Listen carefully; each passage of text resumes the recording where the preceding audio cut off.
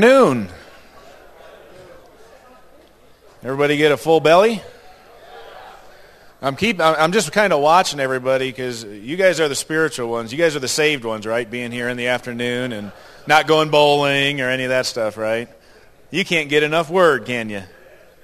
Well, let me tell you, I believe you guys are in for a treat. And how many of you have heard Barry Bennett in the past? Raise your hand. Oh, look at that. You got quite a few. So that's wonderful. Well, Barry has been had a lot of different positions in ministry, from missionary to pastor to obviously a Bible school teacher and dean of students to many other roles and all that. But he has just a lot of experience in ministry and dealing with people, and I believe what he's going to share with you today is just going to be a blessing. So let's welcome Barry Bennett.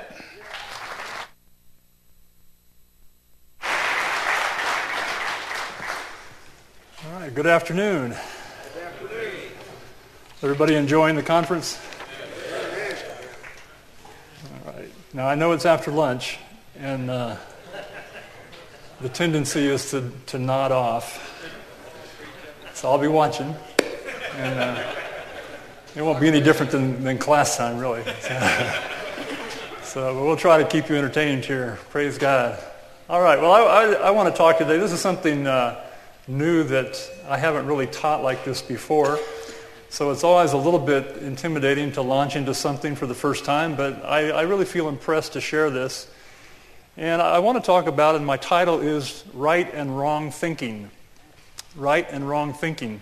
And as Gary mentioned, I've had many different experiences over many years in the ministry, and of course ministry is dealing with people, and it's interesting how often, and I'm sure this may have happened to some of you, someone will come up to you and explain why they did what they did, or explain what they are going to do and how they are going to do it. And you're thinking in your mind, this will never work. They're on the complete wrong path to accomplish this goal, or they'll explain why they're in the mess that they're in, and you'll be thinking to yourself silently, I could have told you that would happen. Why does that happen so often? And for some of us, why does that continue to happen? Wrong thinking. People, I think probably, and my son is very big on this subject, on the idea of teaching people how to think. I think he even has a series on that, teaching people how to think. We need to learn how to think. Go with me, if you will. Let's go to Isaiah 55.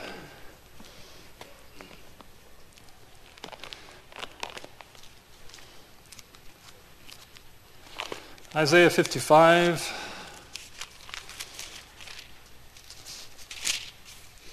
And let's look at verse 8.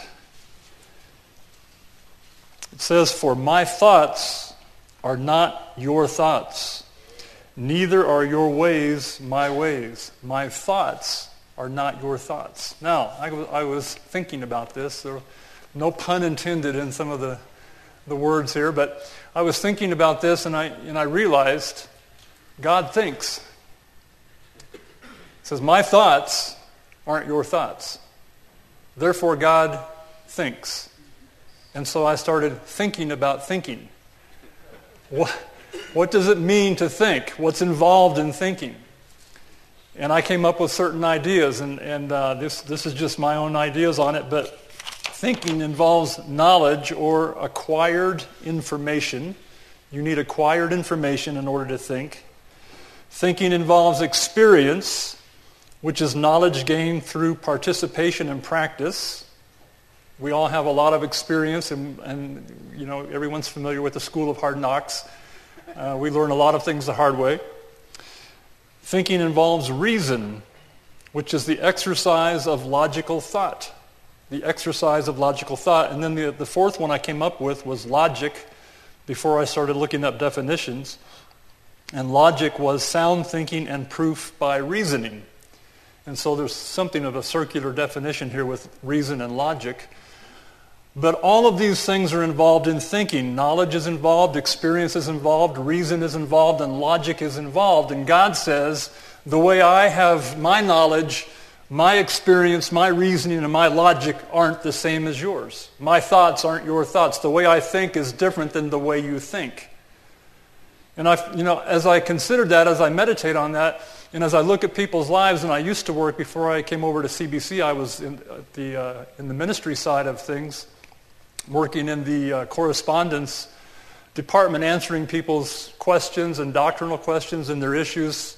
All of the emails and letters that used to come into the ministry, or still do, but I used to be involved in answering all of those. And as you read thousands upon thousands upon thousands of emails and letters, you begin to see patterns in how people think. And you realize these thought processes are leading them to failure or destruction or negative things because they're not thinking correctly. And even people that have been walking in the Lord for many years and may have experience in the Lord and things of the Lord still can be prone to fits of bad thinking, which will in turn produce results that are going to have impact in their life. So go with me to Numbers 13. I want to look at an example. Numbers 13, this is very, very familiar probably to most of you. I want to look at an example of bad thinking.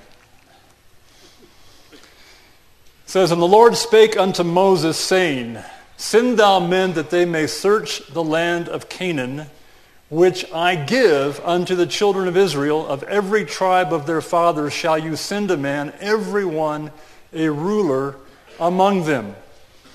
Now, let's look at what God just said. I want you to send 12 what? 12 rulers. Where are they going? Where are they being sent? To the land what? Which I have given them. Their mission is to go spy out something. These aren't the weakest. These aren't the most fearful.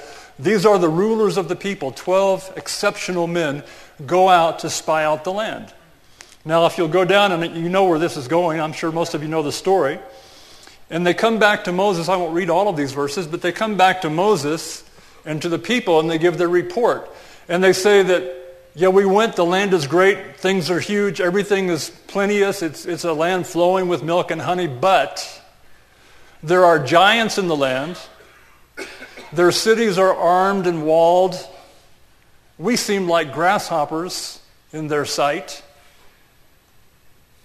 And we don't think we can do it. And then they go on. If you go to Numbers 14, verse 3, here's their conclusion. "Wherefore has the Lord brought us into this land to fall by the sword, that our wives and our children should be a prey? Were it not better for us to return unto Egypt?" Now, can you see any wrong thinking here? See, God said, I have given you this land. Send 12 of your best people to look at it and see how great this is going to be. I've given this to you. They came back, and I was able to realize there were 3 areas of wrong thinking that were going on. First area, they had wrong thinking about God. Wrong thinking about God. What was their conclusion? We just read it, Numbers 14:3. Did you bring us here to kill us? Couldn't you just have left us in Egypt? Why did you bring us out here to get slaughtered by these big guys? See, they had wrong thinking about God's heart, God's motivation, God's purpose. Everything about their knowledge of God was wrong. That wrong thinking then continued into the next level of thinking, which is wrong thinking about themselves. They had wrong thoughts about God, and they had wrong thoughts about themselves. We look like grasshoppers compared to these guys. There's no way. I mean, have you seen these guys? They're huge. And so instead of realizing that they were God's chosen people, that they had an identity, that they had a purpose, that they had a mission, they had a destiny, and all they were doing was going to look about how good it was going to be, rather than taking all that into consideration, their wrong thinking about God, did you bring us out here to kill us, made them think wrongly about themselves. There's no way. And then finally, or we're not able. And then finally, the third area of wrong thinking was about the circumstances. We can't do this. It's too much. So getting to the wrong thinking about the circumstances began with wrong thinking about God. It continued with wrong thinking about themselves. And then the fruit of that was, we can't do it. And all of this has nothing to do with God. It has everything to do with the way they are processing, the way they are using logic and reason and experience and knowledge of God. It is showing a tremendous lack. Though they are walking with God, Moses is hearing from God. The presence of God is with them. They've seen the miracles coming out of Egypt. They have all of this experience, but nonetheless, in spite of all their experience, they're still not reasoning the way God thinks. Now, in Romans 12:2, it says, "Be ye therefore transformed by the renewing of your mind, that you may prove what is the good, acceptable, and perfect will of God."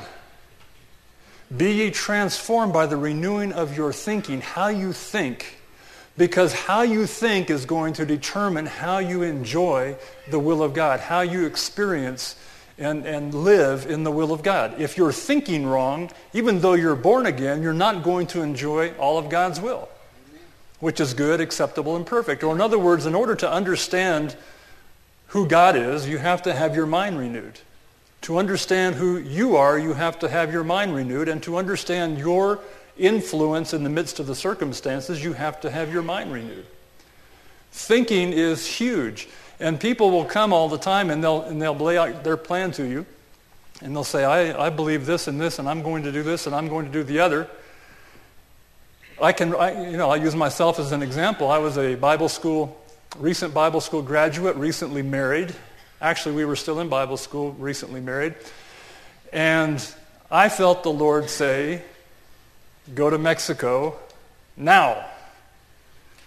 That's what I thought he said. What he said was, or what he was doing, was sowing in me the vision of missions. But my thinking was wrong. And so what I thought he said was, go to Mexico now. So we graduate from Bible school. I load up my Volkswagen. I had $300 in cash, I think. A new bride who we didn't know at the time was pregnant. And I had $300, and man, what more do you need? And off we went to Mexico in my Volkswagen. Now, we lasted 4 months. And over those 4 months, God adjusted my thinking.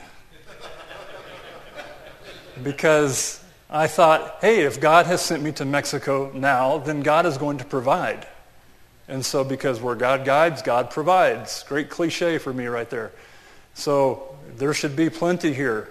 And so my thinking was, someone's going to take care of me, because God sent me to Mexico.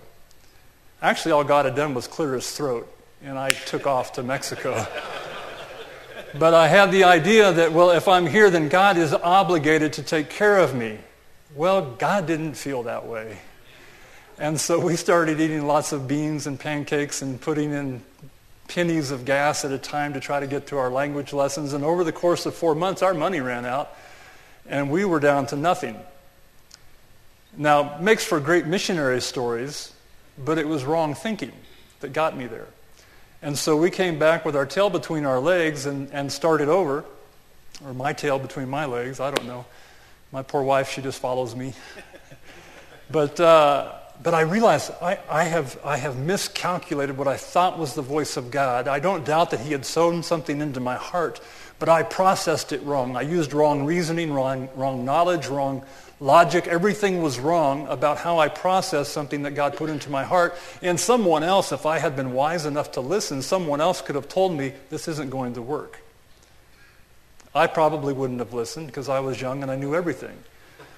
But now, as I'm a little bit older, I can see the same patterns in other people. And as the dean of students, I get to deal with all of the students, and they come to me, and I try to be a fatherly figure and try to be patient and understand. I've been there, done that. But I can see wrong thinking in so many students' situations, that they're in economic problems because they haven't learned how to think correctly. the way God thinks. It says, my thoughts aren't your thoughts. My way of processing isn't the way you process. My reason isn't your reason. My logic isn't your logic. And so if we're going to be successful, we've got to learn how to think like God thinks. So let's think about this a second. No pun again intended. Wrong thinking about God. What are some wrong thoughts that people have about God? Well, and I don't know most of you here, but one of the biggest, and Andrew talks about this a lot, is the sovereignty concept of God, that God is controlling all things. Well, that kind of wrong thinking, that God is controlling all things, is then therefore going to impact the way you think about yourself and impact the way you think about the circumstances. And if that is your theology, and there are many fine Christians, but that is their theology, that impacts the way they live life because of the beginning of their thought process. God is controlling everything. Or the catchphrase, well, God has everything under control. Which is just simply a way of saying, I don't know what to do, and I'm just going to just let things happen the way they happen, and then I'll blame that on God. So there is a wrong thinking there in the very beginning, that God is controlling, God is condemning, God is distant, God is harsh, or God is permissive. All of these are ways that we can begin to think about God, which are going to produce negative results in our lives. You know, what is your thought process when you think about God? Well, we've been getting some good teaching here last night and today about the love of God. Praise God for that. But so many Christians don't have that. Their concept of God, I'll say, flavors the way they approach everything else in life, every relationship that they have. So wrong thinking about God is where everything starts. It will eliminate any chance for success in life. If you have created an image of God in your mind that is not accurate, that is not based on the revelation of the new covenant, the grace of God, if that's what you're carrying around as some inaccurate concept, that is going to impact the rest of your life. You will not have success in life. Wrong thinking about self. How do we think wrongly about ourselves? I'm not worthy. Oh Lord, I am so weak. I heard a guy once at church many years ago, but it was a church where the microphones were available to the congregation to come up to give words, and this one fellow came up and he just fell down before the altar with the microphone and just started weeping and said, oh Lord, we are so weak, we are so weak, we are so weak. And this just went on. And I'm back sitting in some other place in the church thinking, doesn't it say, let the weak say, I am strong? Let the weak say, see, there was wrong thinking there, an unworthy attitude, whereas Christ has done something in us that we should be proclaiming. Amen? Wrong thinking about self, that we're weak, we're fearful, self-centered. Wrong thinking about your abilities. Wrong thinking about, which would result in pride, that you're self-sufficient. I don't need you to help me. I don't need the body of Christ. I don't need the church. I don't need anybody. I'm good on my own. Pride. See, there's a lot of wrong thinking in perhaps in all of us. Arrogance. Or the victim mentality. Everybody owes me. Everybody owes me. Can't they see that I've had a hard life? Can't they see that I've lost my job? What's up with the church? Why don't they take care of me? That's wrong thinking. That's a different kind of arrogance, different kind of pride, but it's the same thing. I'm cursed. More wrong thinking. I'm just a product of generational curses. This is just the way it is for me, and no one seems to be able to break these curses off me. It's all demons, it's the devil made me do it. All of this is wrong thinking. Casting off blame to someone else. Wrong thinking about your own abilities, that you think you are prepared for things that you're not prepared for. And you have dreams that require preparation, but there's been no preparation, and yet you're trying to launch out into something that cannot possibly succeed because you're not prepared. You haven't prepared yourself for that. Wrong thinking about yourself.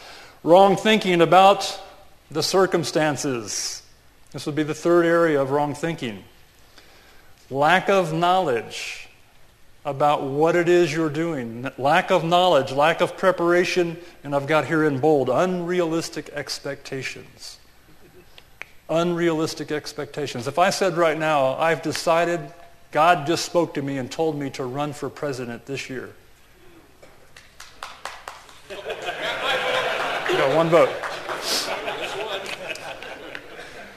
If I said, God just told me to run for president this year, okay, anyone think here that that might be wrong thinking? Could that be unrealistic expectations?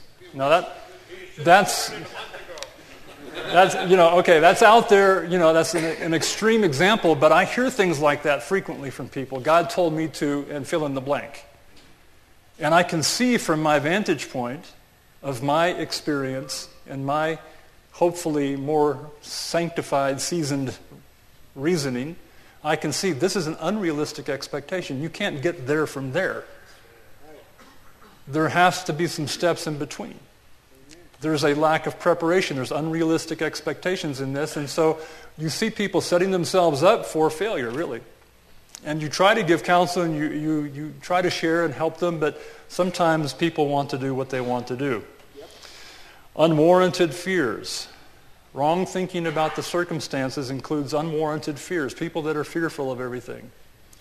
And another one I want to mention, and this one I was sharing the other day in class, is that sometimes we think we're failing when actually we're just simply in the wrong soil.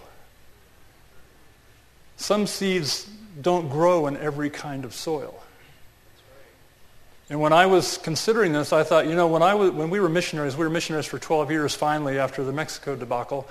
Many years later we were sent out and we ended up in Chile. We spent 11 and a half years in Chile and a year in Guatemala, but mostly in Chile. And in Chile, after 3 years, I got involved with a small home church in Santiago. And that church, they asked me to be the pastor, and that church grew from 30 to 300. That was its peak. And then there were some divisions and things happened as often happens. And yet my thinking was this, I believe God's called me to be the pastor of a megachurch. This will be the first megachurch in Chile. And I had this expectation that this is going to be a church of thousands. This is going to impact the nation and the region.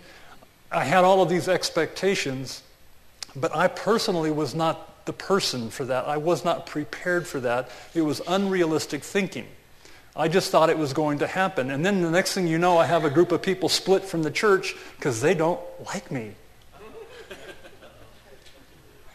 Where did that come from? I thought everybody liked me. They didn't like me. And a couple years later, this group, they don't like me either. And so off they go, and all of a sudden my church of 300 is down to 150. And I'm thinking, what happened? And so I'm beginning to get frustrated, and failure thoughts are starting to come into me, even though great successes had been wrought. I had unrealistic expectations. And because of that, I was beginning to feel like I was doing the wrong thing. And when the Lord finally brought us back to Texas in 2001, I had to get a job in a warehouse. I wasn't received back with open arms in a ministry position, anything of that nature. I got a job on an assembly line putting products into boxes as they rolled by. And the lights would blink and I'd pull the product, throw it in the box, it'd go by. I did that 12 hours a day, 6 days a week. Great man of God missionary. And yet, God birthed something in me in that time to start. I was in a Spanish church. I wanted to stay in Spanish ministry, so we were in a church of 1,000 people in Dallas of Spanish speakers.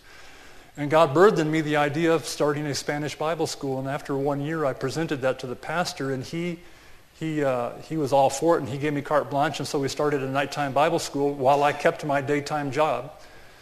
And I prepared Bible school lessons, and the next thing you know, this Bible school, the people are eating it up. They love it. And I thought, well, where were you when I was in Chile?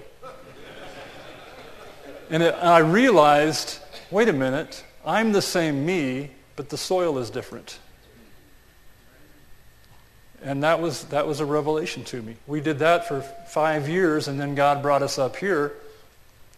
And I won't tell this whole story, but now I look at what God has me doing, and it's exponentially greater, the influence. I'm still the same me, but the soil is different. And I realized I had wrong thinking about me and my circumstances. I thought I was a failure when really I wasn't a failure. God was bringing me through a process, but when I got into the right soil, it was still the same me, but there were greater results. And all of that frustration was unwarranted. It was just simply a case of wrong thinking. This goes on in so many subjects. Let's think about it now in terms of some practical things. Let's think about money. Wrong thinking in terms of money. Anybody ever had a wrong thought about money? Okay, there's a lot of theology out there about, well, we know that money is the root of all evil. Okay, wait a minute. There's wrong thinking right there. Wrong quoting too. It's the love of money that's the root of all evil. But if you begin with the wrong thought about money, money is evil, intrinsically evil, then when you begin to think about yourself, wrong thinking about self is, I shouldn't really get too involved with money. Just enough to live on, just for me and my little family, and that's all we need, and that's it. So now you've boxed yourself in because of a wrong thinking about how God views money. Now you have a view of money that is wrong. And so when it comes to your circumstances, you don't have any money. And who's to blame? Well, money's evil, and God is keeping me humble. See, all of these wrong thinking, or the other thing is, I don't have any money, but everybody else seems to, so they owe me money because God wants me to prosper. And God has promised to do miracles of provision in my life, loaves and the fishes, come on. And so people should be taking care of me because God wants me to prosper. So you have this thought that God is obligated to take care of you even though you're not willing to take care of yourself. So the thinking about yourself is, people should be paying my school bill, people should be paying my rent, they should be taking care of me because I'm a child of God, and so this should all just be automatic. Why wouldn't it be? So wrong thinking, and so your circumstances then come up with, you can't pay your rent, you can't pay your lights, you can't pay your gas, you can't pay your school bill, you can't pay for groceries. How did you get there? Wrong thinking about God and money and you and money. All of these things produce results that are powerfully negative in our lives. Just because we haven't taken the time to reason and to think, my thoughts aren't like your thoughts. Says God, be transformed by the renewing of your mind. Let's talk about marriage.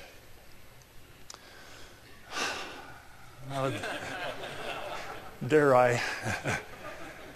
First thing, and on the God level, okay, here's wrong thinking. Disagree with me if you like. Hold your comments and don't throw things. But in my mind, wrong thinking would begin with this. God only has one soulmate for you. There's only one perfect person. Now, to me, that's wrong thinking. You may disagree, but just hear me out. If that is true, then the first two people to make a mistake and marry the wrong person ruins it for everybody else. Because if Joe was supposed to marry Sue, but instead he got a thing going on for Debbie, so Joe married Debbie, then Sue doesn't get to have her mate, and Debbie's got the wrong one, and when Joe and Debbie have kids, they weren't even supposed to be born, for crying out loud. And so the thing just goes on and on and on. This is what happens if you begin with that wrong thinking. So if there's only one, then God has to show me the one spiritually. There's nothing, I'm not involved in this process. He just has to show me. So you know what? Joe and Debbie were out parking one night, listening to the radio, and right as their favorite song came on, they saw a shooting star. And that's when I knew she was the one. So now Joe and Debbie get married because God sent a shooting star when the radio played their song. So what else do you need? And so they got married. And so now the wrong thinking about the circumstances, if she's the one, then she should satisfy my every need because God, there's only one and that's it. She's it. So this should make me happy. A couple weeks, months, or years go by, and all of a sudden you realize marriage is more than shooting stars and songs. It's more than mystical ideas about why we got together. When I talk to young people about marriage, see, I find sometimes a lot of wrong thinking. They haven't thought it through. They haven't looked 10 years down the road or 5 years down the road. They're looking for mystical signs. Well, we saw the number 6 on a billboard, and that's our favorite number. And we saw this, and we saw that, and we had this, and the song played, and the shooting star, and so we know we're supposed to be together. And what I'm listening for is we've spent the last year getting to know each other, spending time doing the same things. We've been in ministry together. We've gone places together. We know each other. We complement each other. Our mental capacity is enhanced when we're together. Our emotional capacity is enhanced. We love the same things. We have the same vision. We want to go to the same places. That's what I'm listening for. People that have taken their free will and come to know someone and making a decision. But what I'm hearing is, we saw a sign. I had 3 dreams and a vision. And so this must be the one. Well, when you start with wrong thinking about God, then this filters on down. And this wrong thinking, then 5 years, and how many times have I seen these couples that this was the one, and 5 years later, they're divorced. Because they think that marriage is a mystical thing rather than marriage being a covenant between two people who need to learn to live together, grow together. They need right thinking. They're not thinking the way God would have them think. Anybody still with me? All right, a couple of you. My destiny. Wrong thinking about your destiny. Well, God controls all things. There's the first wrong thought. In terms of thinking about God and your destiny, God's controlling my destiny, which leads to, I'm only clay. God's the potter, I'm the clay. More wrong thinking. See, if you go to the scriptures and look up what that's talking about, you're not clay. That's referring to God's dealings with Israel. Israel was the clay. I'm not clay. If you think you're clay, have a nice day. I'm not clay. I've been born again. I'm a new creation. I'm the righteousness of God in Christ. I'm not clay. Amen. But a lot of people have the mentality that you're just a lump of clay and God's got control of all things and your destiny is in His hands and que sera, sera. That is wrong thinking, and so you don't participate. The end result of that is you don't participate in anything God has for you to do. You're completely passive. And where that leads to in the circumstantial is this. God causes all bad things to work together for good. Does anybody have a problem with what I just said? See, that's wrong thinking. First of all, you've inserted a word that's not even there. Secondly, you've taken the verse totally out of context. But that's how people, and you hear this all the time. You hear it from Hollywood stars, you hear it from athletes, you hear it from people on TV all the time. Well, you know, God causes all things to work together. And what their meaning is, all bad things, to work together for good. That's wrong thinking. Which then leaves them in a place of passivity and exposure to all of the negative things that go on in the world because my destiny is in His hands. I'm just a lump of clay. He'll make whatever He wants to happen, happen.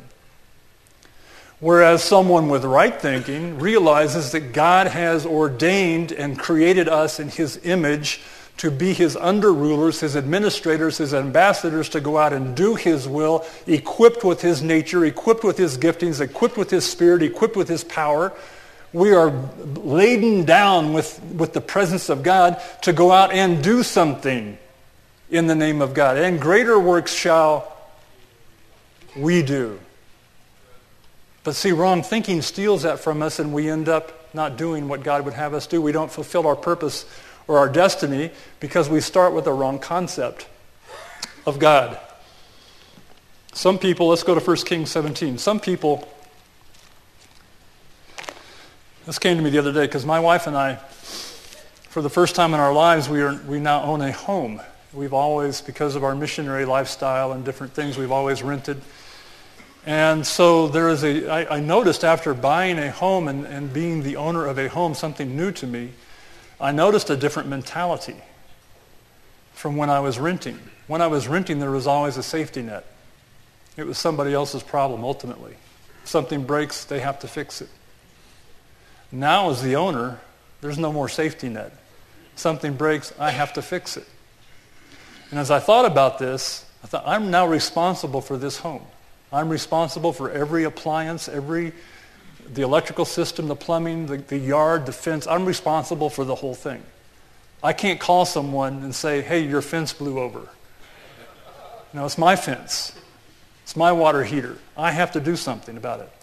And I realize that there are some Christians that are renting life space instead of owning life space. And they are trying to have others take care of their problems. They're continually looking for the safety net because of wrong thinking. And the minute they get into a problem, well, someone else will pay for this. Someone else will take care of me. Someone else will solve this problem for me because I'm just renting. I'm just going through life as a renter, and you never take authority, you never take dominion, you never reign in life, as Romans, I think it's 5:12 says. You never begin to reign in life because you have the renter mentality about life, which is wrong thinking. And as a result, you never get to enjoy your destiny because it's not really your destiny, it's somebody else's because they're paying your way. Let's look at an opposite example of that. 1 Kings 17:1. Elijah the Tishbite. He just appears on the scene out of nowhere. There's no history about this man. He just shows up in this chapter, verse 1. Elijah the Tishbite, who was of the inhabitants of Gilead, said unto Ahab, as the Lord God of Israel lives, before whom I stand, there shall not be dew nor rain these years, but according to my word. Now, what are the three areas we're talking about? First of all, his thinking about who? God. What is his thinking in regards to God? He must have had a correct relationship with God. He goes on to say, before whom I stand. His thinking about himself. Or I know who I am, I know before whom I stand. God, before whom I stand, I declare unto you. So his thinking about God is accurate. His thinking about himself is accurate. He knows who he is to the point that he is willing to present himself before the king and talk about the circumstances. Right thinking about the circumstances. The circumstances, listen to this, king, the circumstances obey me. By my word. See, now let's take this into our lives, our families, our homes. If you have right thinking about God and right thinking about yourself, then there should be an authority in you to give direction and leadership and guidance to your home, to think correctly about how to provide for your family, to work, to get a job, to do whatever you need to do because you are in right standing with God. You have right thinking about God. You know who you are in Christ, and you know what your responsibilities are. You're not just renting a family. You're just not renting life space. You are here to reign in life. You are here to think as God thinks. And he says, my thoughts aren't your thoughts. My people are destroyed for lack of knowledge. Lack of thinking. Be transformed by the renewing of your minds. Learn to think as God thinks because that's why most of us are having chronic problems. We aren't thinking straight. And I know what I'm talking about because I have had dumb thoughts in my life, and my father would used to tell me, I don't think this is a good idea. He told me, it's not a good idea to go to Mexico with $300 in a Volkswagen. It's a great idea. God told me to go. Well, he was right and I was wrong. He wasn't even really serving the Lord back then. When I wanted to move on to a commune, I haven't told this story. Back in the 80s when Jimmy Carter was president, anyone remember that? A lot of Christians were thinking about moving to the land, and I was one of them. And we had some friends that were doing that, and we were seriously almost to the place of moving and building our own little home on this land in Central Texas. And my dad got a hold of me and says, "What are you doing?" "Well, you just don't understand. Judgment is coming, Dad. God's going to curse this earth, and we're going to be out there safe in Central Texas."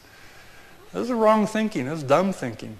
He could see it. He wasn't even walking with God. He could see that was stupid. See? As we grow, our thinking begins to get in line with God, but sometimes it takes too long. Some of us aren't willing to seek out counsel. Get our thinking straight. Find out from people that have gone before you how to think right and how to prepare. All right, so Elijah had the knowledge of God, he had the knowledge of his relationship and his identity, and he had the knowledge of his role and his responsibility. So I want to give you 3 ideas here before I finish up.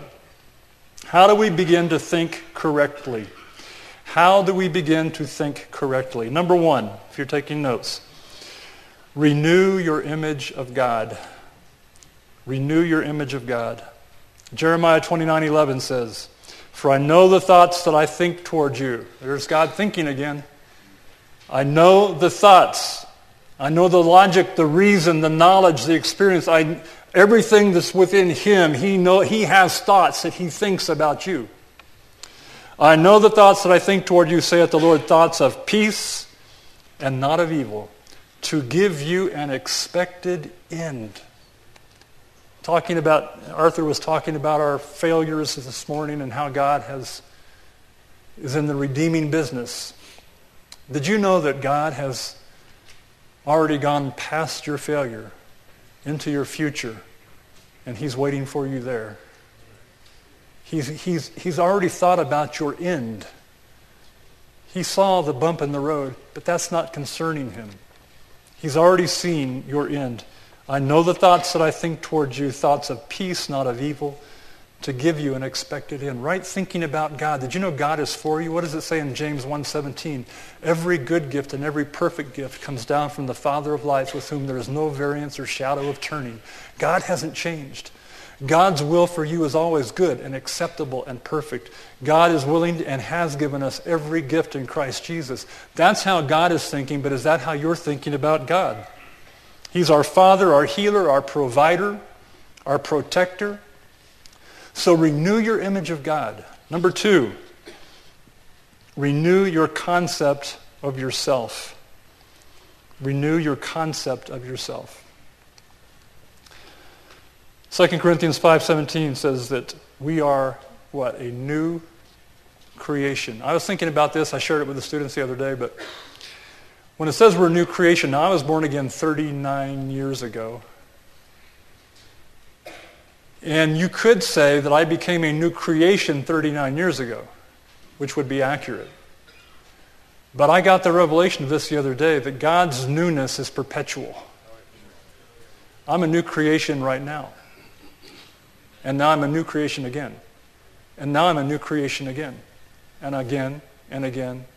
And every second of the clock that ticks by, you're being renewed. Our inward man was being renewed daily, it says. You're a new creation. So old things have passed away, and they continue to pass away, and they continue to pass away, and you continue to be new, and you continue to be new. See, if this is your image of yourself, and you're thinking like God is thinking, then you're going to be in a place of making wise decisions, because you're not living in your past, you're living in the destiny God has for you, the good thoughts that he's thinking for you and towards you. Amen? Proverbs 23:7, "For as a man thinks in his heart, so is he." What are you thinking about yourself? Most people, that's their sticking place. That's where they don't go any further, because they think, I can't do this. I'm not good enough for this. I'm not prepared for this. I'm not whatever the case may be. And as you think in your heart, you set the boundaries of your life. Every time an opportunity comes to me, I pray over it. And my natural reaction usually is, I don't think I'm qualified for that. And then I pray about it. And God usually speaks to me and says, yes, you are. I want you to do that. And I can list a number of examples of that. My natural inclination is, no, I'm happy, I'm comfortable, don't want to stretch out anymore. And then I pray about it. So if you don't want to stretch out anymore, don't pray. But when you pray about it, then you start getting God's thoughts. And he starts showing you things that you didn't know about you. And the next thing you know, he's going to put you in a position where there's greater influence, greater fruit, greater productivity. And then you get comfortable there, and then something else comes up, and you think, no, I can't do that. And God says, yes, you can. See, are you renewing your thinking about yourself on a daily basis? What do you think about you? How much value do you place on the things God has put in you? Well, brother, you don't know me. You don't know my past. You don't know all the stuff I've done. I thought you were a new creation. And again, and again, and again. So you can't live in your past and enjoy the future. That's wrong thinking. Wrong thinking. You are a new creation. So as you think in your heart, so are you. What are you thinking in your heart? Number 3, evaluate the circumstances. We're talking about 3 levels of thinking: how we think about God, how we think about ourselves, how we think about the circumstances. So number 3 is evaluate the circumstances in the light of God's purposes in the long run. Evaluate your circumstances in the light of God's purposes in the long run. I have a quote here from Zig Ziglar I really like. It says, the chief cause of failure and unhappiness is trading what you want the most for what you want now. People trade what they want the most. They want a good wife, a happy family, great kids, prosperous life, ministry, whatever. They want that the most, but something comes along that, I want that now. And they'll trade what they want the most for something they want now. Well, she's my wife. We've been married 20 years, and 20 years, and she doesn't look like she did when we got married, and this one's prettier, and I want that now. And you trade. Wrong thinking. You're not evaluating the circumstances in light of the long and the longer purposes of God. When you make a decision, think about how this is going to impact the next 5 years, the next 10 years. Not every single decision, whether you should eat at Sonic or Whopper. I'm not talking about that. But I'm talking about decisions that have impact. Decisions about Bible school. Decisions about whether I should stay for a 3rd year or not. Decisions about should I go to this church or that church. Decisions that could have long-lasting impact on your life. Evaluate those decisions. In the long run, what are God's purposes for my life? What is the draw of my life? What is the passion? What are the giftings? How is this going to complement the long run? And begin to think as God thinks. Let's go to Ephesians. I'll finish here. Ephesians 1.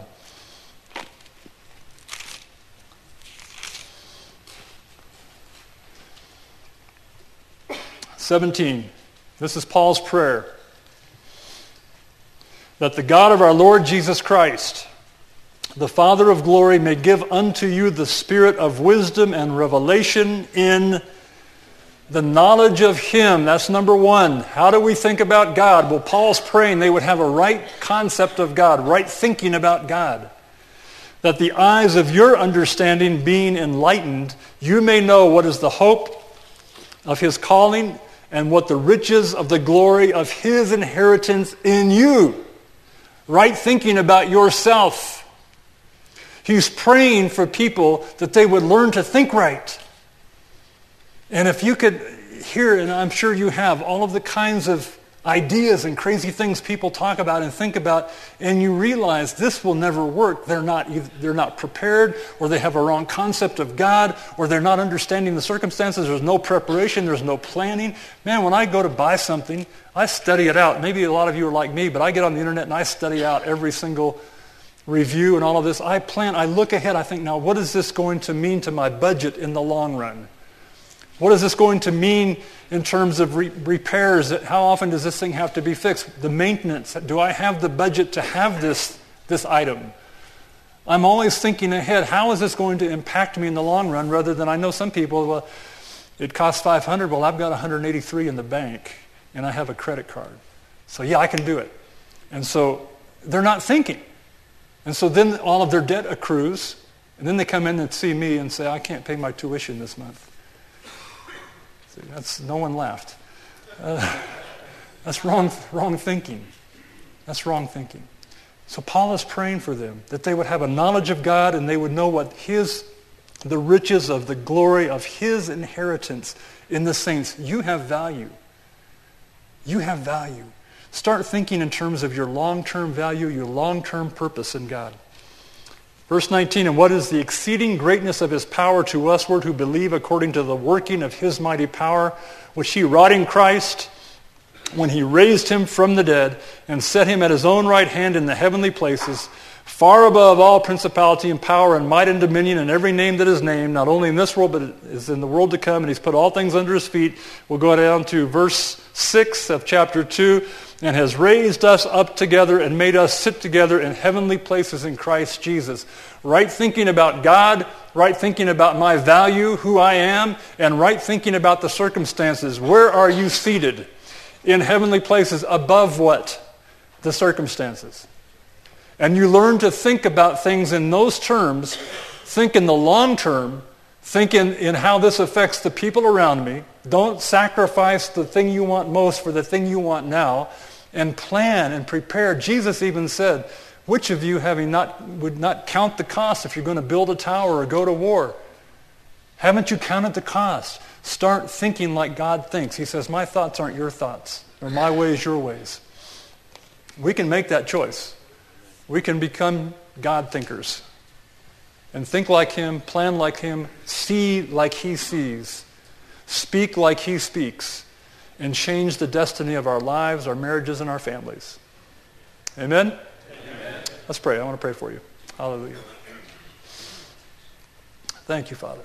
Hallelujah. Lord, I pray that seed has been sown today, that your word has been heard, that hearts have been opened, and that time would be taken in our lives to meditate and to ponder these things.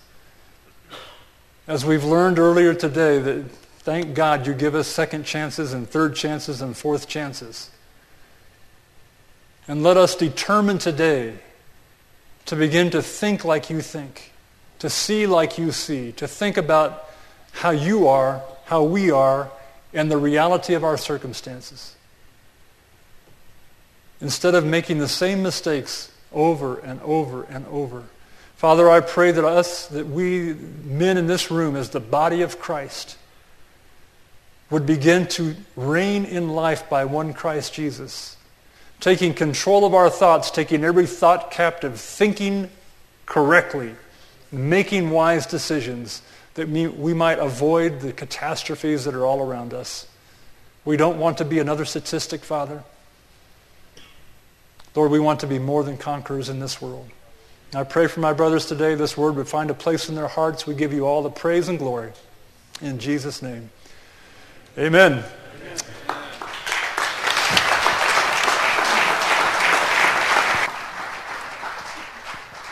All right. Thank you, Barry. That was good. Good word. All right. Well, while they're changing up microphones and changing the DVD, this morning I talked about Charis Bible College and what it does. But we have, if you cannot get to the campus here, we have different ways for you to receive these teachings in that. So one of the ways is through our DVD correspondence program. We have 30 courses. Each one contains about 8 DVDs each. And this one happens to be Barry Bennett, and he's teaching a class on healing. And the topics in these 8 DVDs are, let me just read them real quick to you. God's will is health and healing. What does God think about sickness? Healing and redemption. Why are we sick? The attitude of health and healing. The power of words for health and healing. Faith for healing. How we are healed. And also 7 revelations that will heal you. But this is one of our correspondence courses, and I want to give this away. If any of you are interested, now you need to do it. You need to take the course. And we also have a test in here. There's 9 DVDs. And this is kind of the bait for you to take all 30 of them. Okay? We have 30 of them, and this is valued at $110, so whoever wants it needs to run up here quick. He was already up here. All right. Okay, I have one more I'll do. All right. This one is Wendell Parr. He teaches a class on the Holy Spirit. He's not here this weekend. But he's one of the favorite instructors as well, and this Holy Spirit 1 course is 3 works of the Holy Spirit, dispensations of the Holy Spirit, changes produced by the Holy Spirit, how to do the greater works, 6 qualities of the Holy Spirit, 3 things the Holy Spirit does in the world, what the Holy Spirit will do, and Holy Spirit power. Who needs Holy Spirit power? Somebody better run up here. Whoa, look at you. Way to go. All right. All right. We keep saving the best here. You thought I was done. See, I figure y'all are the studious ones. You want the word in a different way, right? So I'm going to give a little bit more of the free product away here. We also have Charis Bible College Online. The DVDs, you go on your own pace. You plug them in your computer or DVD player when you want. You could take a whole year to do it if that's what you choose. But we also have another method of delivery, and that's our CBC Online School. These courses are on the, you log in, you could download them off the internet. You download the syllabus, you take the test, but it's an online class. You have a start date and you have a stop date. You're required to watch 2 lessons per week. You're required to respond to some questions after each lesson. You're required to respond to your classmates' responses as well. So it's kind of a forced way to keep you going. We have facilitators in there. You could ask questions, and it's just a great way to get to know other online students. We have people, I think, taking them from 30 different countries along with the U.S., so it's gaining popularity. We have 249 students taking it this term, and again, it's becoming very popular and a great way to go. So I have a course here that is valued at $150.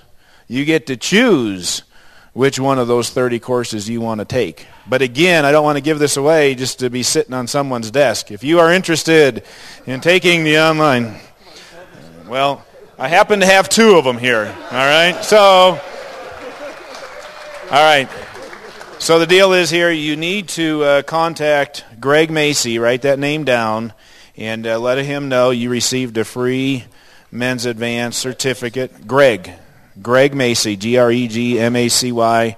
Contact him at our number, and he'll get you registered if you let him know. That's good for 1 course. Again, though, it's a bait to take all 30 of them, okay?